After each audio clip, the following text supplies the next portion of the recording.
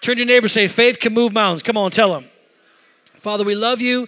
Thank you for this day. This is the day the Lord has made. We'll rejoice and be glad in it. Thank you, Lord God, for your presence already felt in this place, ministering to every person. There's assignments in this place that are being ministered to, destinies that are being ministered to, Lord God, futures that are being ministered to, bodies, Lord God, of health are being ministered to, minds that are being ministered to. We thank you for it in Jesus' precious name. Bless the word, anointed, oh God, as it comes forth, I pray. And everybody said a big amen. Yes, faith can move mountains. So, how big does your faith have to be? That's the question. How big, if faith can move mountains, and how big does it have to be to move a mountain? It's prolific. It's a great question. So, Jesus was asked this question by his disciples when they started seeing miracle signs and wonders that were blowing their mind. And then they said, Jesus said, you can do the same things. And it boggled them. They thought, well, how can we do such great things as the lame walking, the blind seeing, the dead being raised to life again? I mean, these are incredible things, encounters that people have that are just, you read about. You don't actually do them. And they were to be called miracle workers. And so they went to Jesus, and they knew it had to do with faith because they watched the faith of Jesus. And they said, Lord, increase our faith. Increase our faith. And here's what Jesus said that was so profound. He said, if you have faith the size of a mustard seed. Everybody say mustard seed. How many have seen mustard seed before? You can help me with it, so you know. But if you haven't seen it, it's just the tiniest little round seed. It's so small, I couldn't even, if I tried to hold it up, I wouldn't be able to do it. They'd have to magnify it on the screen for you to be able to see it. If I dropped it on the floor, we probably would lose it for a while because it's so tiny. But the Bible says that a mustard seed, though it is the smallest of the seeds, when it's planted in the garden, becomes the greatest herb to come forth out of the earth that's in the garden. So big, he said, until the birds of the air can actually make their nests in the branches of that plant and have their children, their babies there, and they can have their home right in the branches of a mustard seed. That's how big it almost becomes like a tree. The mustard branches do to support that kind of weight, and yet it comes out of the smallest of things, the smallest of seeds. And Jesus said, you want me to increase your faith? I tell you, if you have faith the size of a mustard seed, you can say to that mulberry tree, be root up from the ground, be planted into the sea, and it will obey you and grow. Another translation says, obey you, grow, and bear fruit. Now, we know that trees are not planted in the water. They need a water supply, but certainly not salt water. It will kill most trees, but especially the mulberry tree. But we know that it needs soil for it to mature and bring forth fruit. But he said you can take it by faith so small, plant it in a foreign environment, and even in that foreign environment, it will produce. Oh, Jesus. That's why you shouldn't complain about your neighborhood. Come on, someone say amen. You may be there only for a season, but while you're there, great things can happen. It may be a foreign environment. It may not look like much fruit can come from it. Come on, somebody. But because you're there, something great can come of it. Amen, church. And so Jesus said, that's the understanding. You can move a mountain. You can speak to a mulberry tree and tell it to grow somewhere else. He said, but all it takes, not great faith, all it takes is that faith that's small, but yet it seems insignificant, but can do great things. And this morning, I want to give you 5 small acts of faith that will give you huge results. You can take the notes. If you don't have a place to take notes, you can get the podcast tomorrow. They'll upload it and go back over and write your notes then. But number 1 is this. This is one of the acts of small faith. God provides when you offer him what you have by faith. Sometimes we want to offer God the big stuff, but sometimes we ain't got the big stuff to offer. So by faith, we offer what we do have to him, and by faith, when we do that, God will provide. By the way, wherever God guides, God provides. I'm going to say that one more time. It's really good. Wherever God guides, you don't have to worry about it. God provides. It will take your faith, though it be small. Because little can become much when you put it into the hands of the Almighty God. If you give him 2 fish and 5 loaves, he'll feed a multitude. If you give him 6 water pots, come on, pots that are full of water, he will give you the choicest wine in all 6 pots. If you give him the first fish you catch, he gives you enough gold to pay off your taxes and his. God is a God of more than enough, and he takes what you have and he multiplies it right in his hand. Amen, somebody. I heard we had somebody in West Allis win over $700 million. We got to call them up. Come on, so no, I'm just teasing.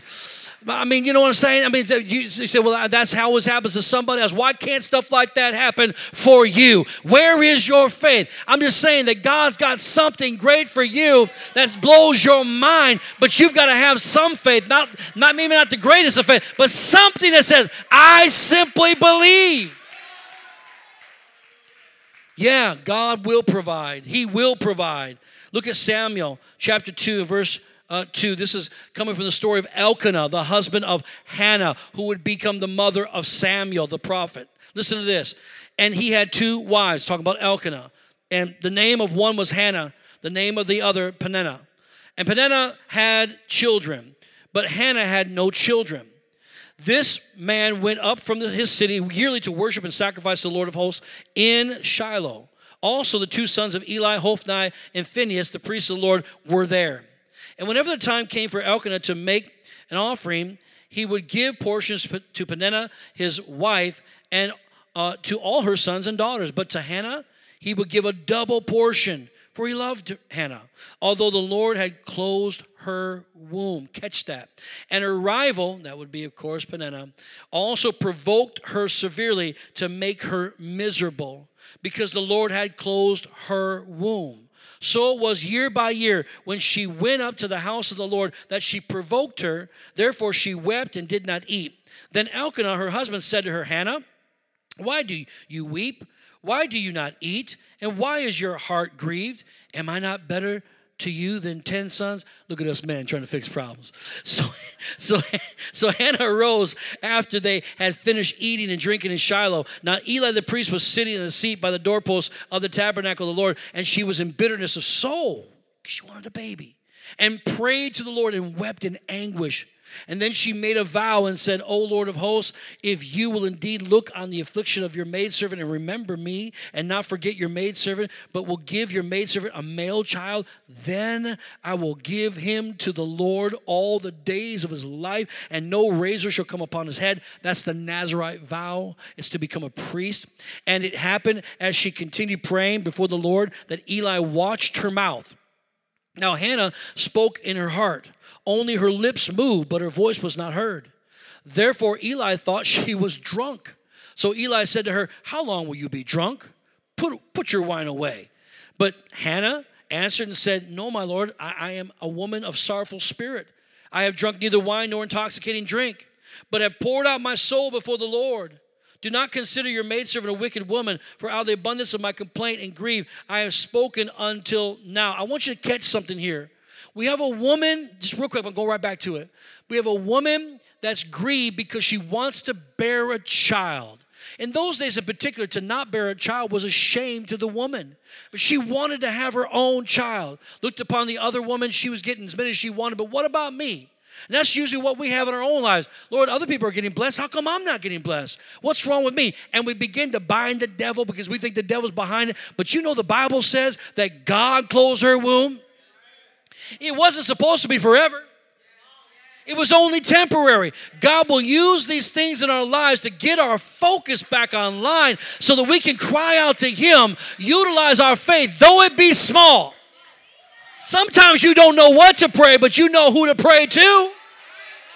Come on, church. And so he said, I'm going to pray. She said, I'm going to pray and I'm going to seek God. So she set herself to do it. And then she was misunderstood by the priest. She was ridiculed by the other woman, all those things. But she continued to pray, kind of like us during the time of Passover, 8 days. Last night was the end of Passover. We're going to continue today. But the last night was 8 days. We said, Lord, we're believing you for something special. We made these commitment cards. We said, God, we're going to give. We're going to honor you. We're going to get malice out of our heart. We're going to get unforgiveness out of our heart. We're going to make you number one again. It's your appointment with us. But Lord, we got requests. We got something we want you to touch. We got unanswered prayer. We have things we don't understand why it's going on in our bodies or in our lives or in our mind or within our relationship or our children. So God, we cry out to you, and God does hear your prayer. His arm is not short. His ear is ever attentive to hear what you've got to say. Don't you ever listen to the devil say, your prayer does not go to heaven. That's a lie. God hears our prayers. And for y'all to be clapping a lot louder than that, y'all. This is Faith Builders International Ministry Church of the First High God. Amen. And so I'm saying to you is that's exactly what we've been doing with Hannah, crying out to God. Crying out to God. We have faith. Why? We've got faith to believe that God actually listens to us when we pray. Then Eli answered and said, go in peace, and the God of Israel grant your petition which you have asked of him. And she said, let your maidservant find favor in your sight. So the woman went her way and ate, and her face was no longer sad. Then they rose early in the morning to worship before the Lord, and returned and came to their house at Ramah. And Elkanah knew Hannah his wife, and the Lord remembered her. So it came to pass in the process of the time that Hannah conceived and bore a son, and called his name Samuel, saying, because I have asked for him from the Lord. And when she made a vow and she decided to give an offering, don't tell me God don't mingle the two together. When she did the two things, her womb was open. What in your life has been like a closed up womb? You can't be creative. Things are not happening. That business never got off the ground. That relationship never materialized. That house was almost there, but you didn't get it. What's going on? I'll tell you what's going on. We got a people that are crying out to God, saying, God, if you don't do it, we can't have it. But if you will do it, I will offer to you what is already yours. I'll give it to you. Amen. I got half the crowd with me this morning, but we're going to get the rest of you. Number two, what happens when you begin to walk in a little bit of faith? Overwhelming odds crumble when by faith you boldly declare its defeat. When you get strong in the face of your circumstances that are trying to defeat you and say, no way are you going to be able to do this today. When you get strong like David did, I got to tell a story about David. David was one of Jesse's sons. And Samuel, the man we were talking about, the young kid that grew up in the house of God and became a strong prophet of God in the house of God. God spoke to him and said, I got a king. I want to rule over my people. And he lives in Jesse's house. Take your horn of oil and go anoint him as the king. So he goes and knocks on the door. Jesse said, he tells what the Lord said. So Jesse gathers up all the boys and says, here they are. And he begins to go down the line one by one to look at him and say, nope, that's not the one. Another one, nope, not that. He goes through all the sons. He says, wait a second here. God told me he's one of your sons, and none of these are the one. Are you telling me you don't have another son? Well, yes, I do. He's a young kid, teenager. He's in the back side of the field. He keeps my sheep. He's a little stinky right now. He's a ruddy kid. He gets a little bit of trouble. He's a little mischievous. His name is David. But he said, bring me the lad. So he brings David to the house. The Spirit of God falls on Samuel, and God says, that's the one. And Samuel takes his horn of oil and pours it over the head of David and said, you shall be the next king of Israel. At the time, Saul was the king of Israel, but God rejected Saul because of his disobedience and said, David is a man after my own heart. And maybe nobody else knows him. Let me tell you something. If your natural father never recognized who you were and didn't put a stamp of approval upon you, don't you worry about it. The God of heaven, the Father of all mankind, he knows who you are. He's marked you for greatness. Come on. Little as much.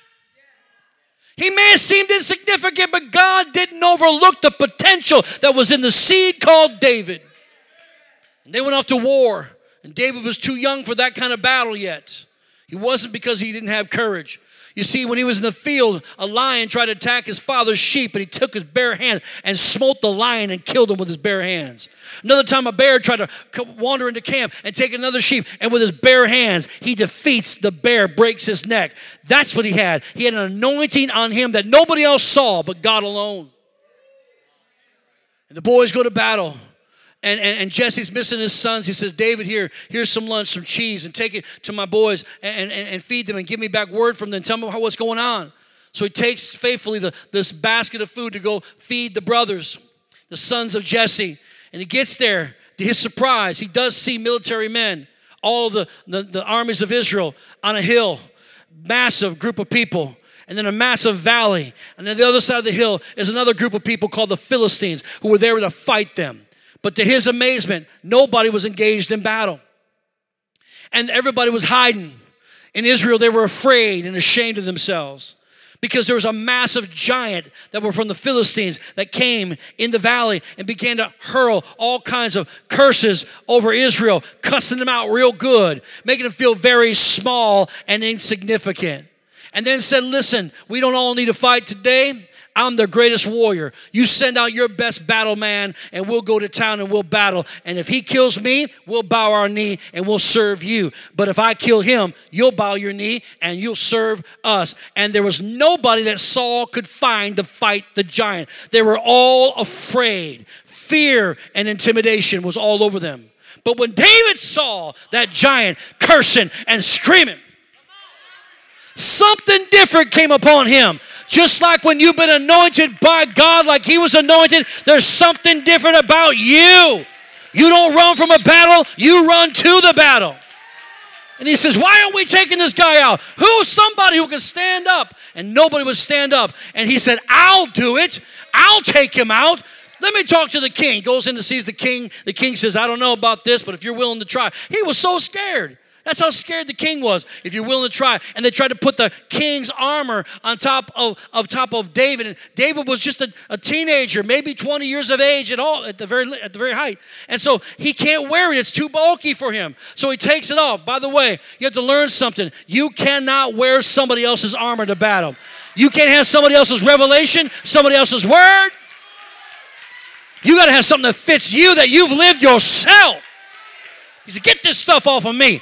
I'm really good with a sling. He said, take me to the river brook. They took him to the river brook and he picked 5 smooth stones. Apostle, prophet, evangelist, pastor, and teacher. Puts them in his little pouch. And he says, all I need is one, the prophetic one. Come on, somebody.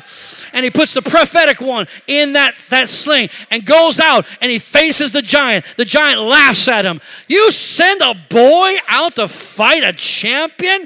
It's like somebody shaking a stick at a dog. Are you crazy? He said, crazy? You're the one that's crazy. He said, how dare you cuss us out, you uncircumcised Philistine. He was cussing him out real good. You uncircumcised. Who do you think you are? We are the armies of the living God. We are backed by Jehovah God, and he will put you in my hand. And this day, I'm going to kill you. I'm going to take off your head. I'm going to feed your body to the fowls of the air. And he got to slinging that stone. He released that stone, and that stone upon the word that he declared. I said the word by faith he spoke. The word by faith he spoke was like a heat-seeking missile and found the only vulnerable place in his armor, and that was right between his eyes. And the stone wind sunk between his eyes and knocked that giant down. And he fulfilled his word. He didn't know if he was dead or not, but he went over. He didn't have a sword, but he picked up the sword of Goliath, weighing over 100 pounds, took it and took off his head, picked his head up and said, my God has put you into my hand. Bow your knee.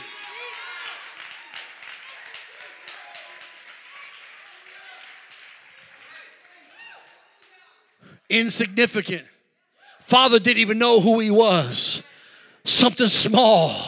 But God knew exactly who he was and the capability that God put inside of him, that he was in fact not a shepherd of a few sheep, but he was a giant killer and a king.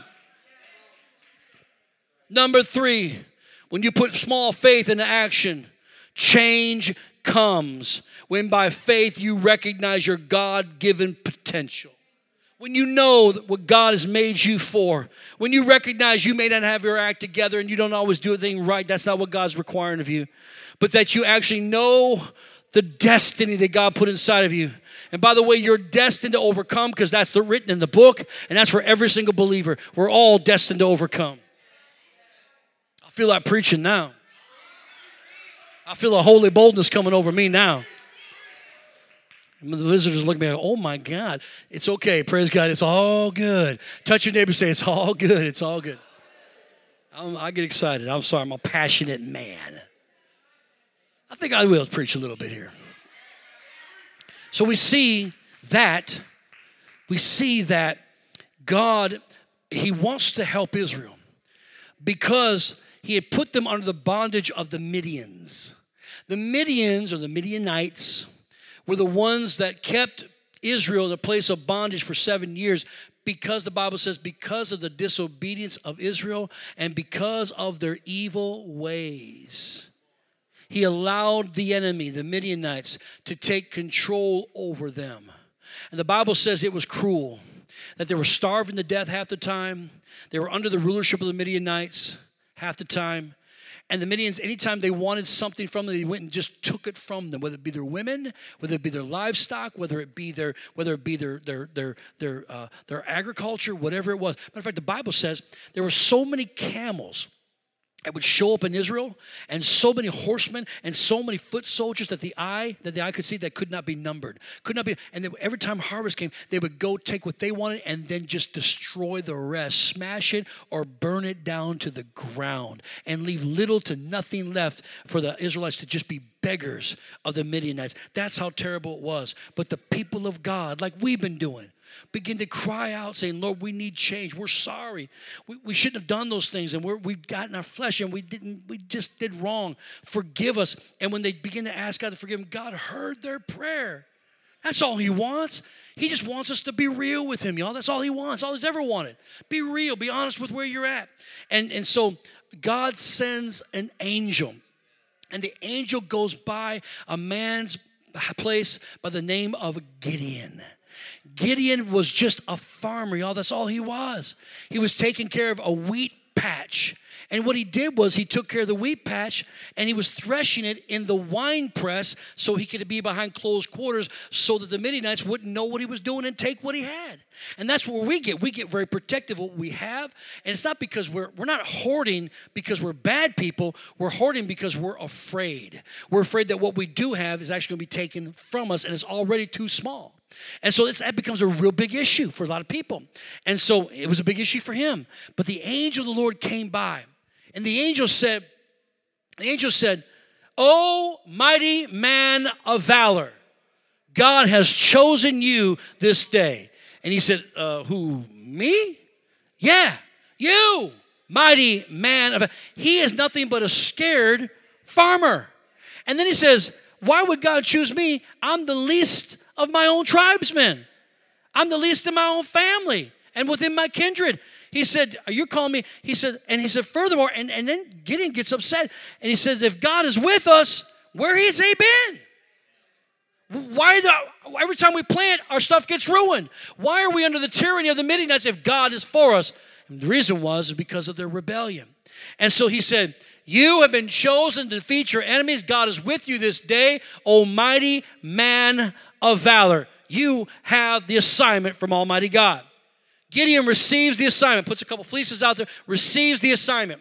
He calls for all the soldiers to come together, 22,000. That's not a bad number. Not a great number, but not bad. 22,000 troops come. And God says, no, I don't want all them. If you're going to do it, you're going to do it my way. If we're going to defeat them in short order, we got to do this by faith. And faith is the only thing that changes circumstances on earth. He said, now here's what we'll do. We're going to whittle that number down, 22,000. You take them down by the river and you tell them to drink water. And he says, and the ones that get down on all four and lap up the water with their tongue like a dog, I don't want them. But the ones that get down on one knee and take the water and cup it and bring it to their mouth and sip it up, he said, those are the ones that I want. He said, okay, Lord, I'll do it.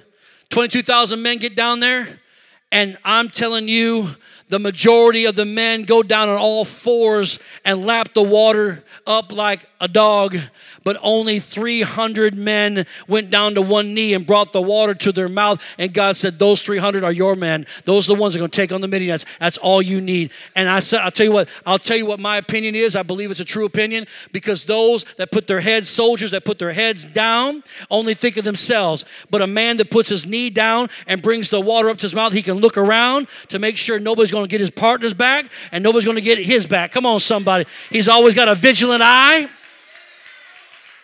Come on, somebody. I want somebody like that in my foxhole. Come on.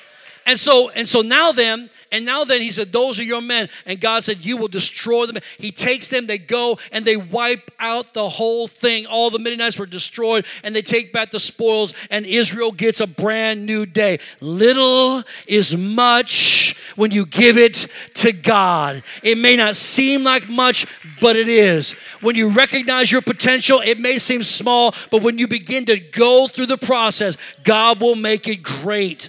Number 4, the fourth thing is influence comes when by faith you stay faithful to what you've been given.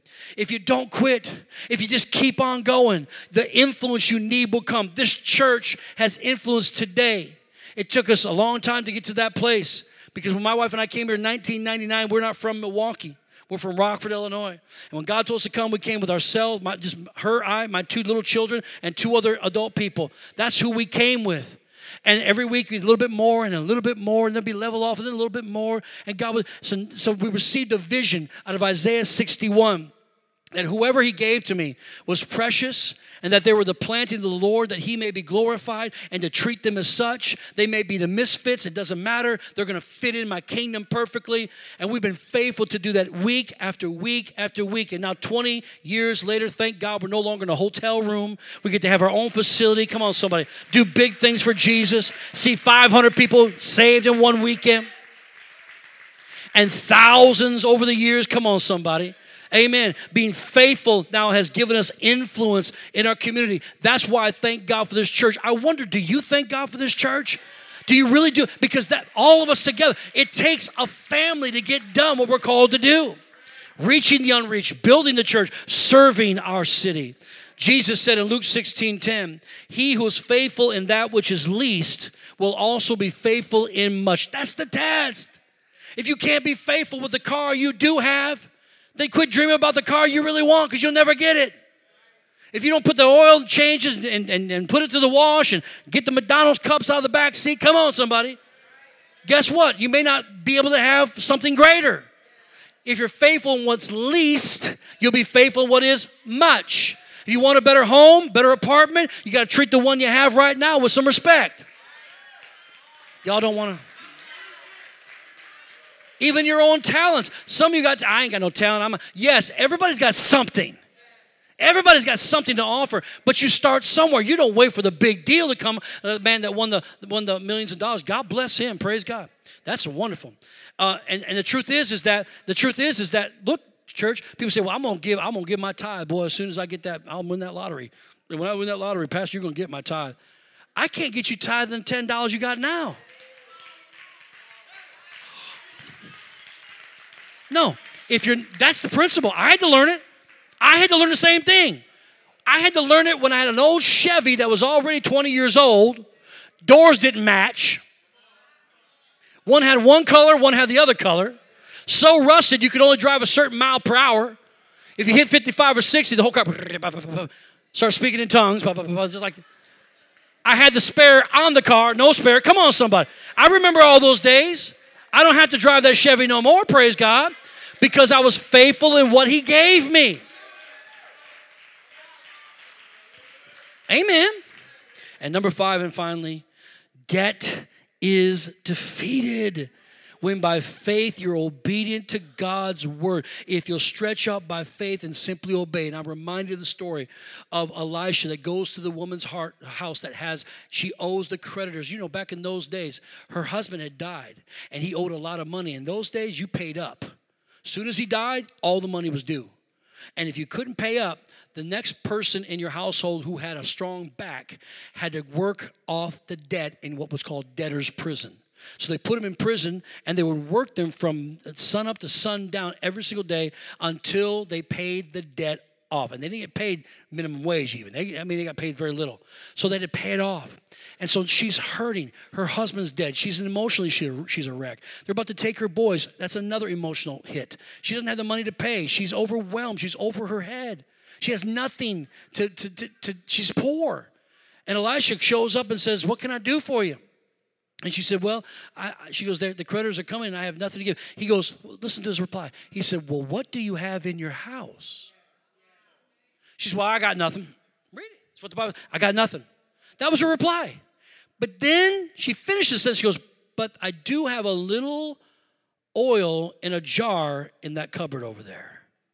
In other words, she knew the oil was there, but she considered it so little compared to the big old need that she had, that how in the world is that going to help me with this? And she goes, well, I don't have anything. I just got a little jar of oil. He said, good. See, God's always looking to see what you got. You can't have a garden without a seed. It may be small, but if you give it some time, it'll grow. And she said, well, he said, the oil, you want the oil? Give me the oil. Brings it out. Now here's what you do. Hear the word of the Lord. God's going to change your situation. Knock on all the doors of your neighbors and borrow vessels. Don't borrow a few of them. Borrow as many as you get your hands on. And get them in the house. And when you and your sons have the vessels in the house, close the door behind you and begin to pour the oil. And pour the oil until all the vessels are full. Now, you know in her head she's going, what? How am I going to do that? You saw I had that much in the bottom of a jar of oil, and I'm supposed to fill vessels? Do it. All you have to do is be obedient to what God says to do. Your job isn't the miracle. Your job is the act of obedience. His job is the miracle. So she goes, borrows all the vessels, puts them in the house. They close the door, and she starts pouring. You know, when she started pouring, the faith it took to watch as that stuff, you're going, okay, that's going to take about 3.5 seconds. And I got all these vessels. And she poured. And she poured, and she poured. And I don't know if the amount changed in the bottom of that thing or got filled. I don't know how it worked. I'm guessing it probably stayed like that. And it just kept pouring supernaturally, every single one of those vessels. And the Bible says that all of them were full until there were no more. Then she called for the prophet and said, he did it. He said, good.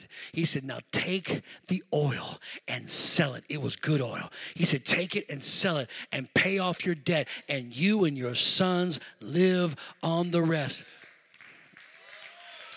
She went by a word of the Lord, taking something so little that seemed like no big deal. What she had, she gives it and begins to pour it by faith. And she starts her own oil business to not only pay off her debt, but she was able to retire and move to Hawaii. Amen.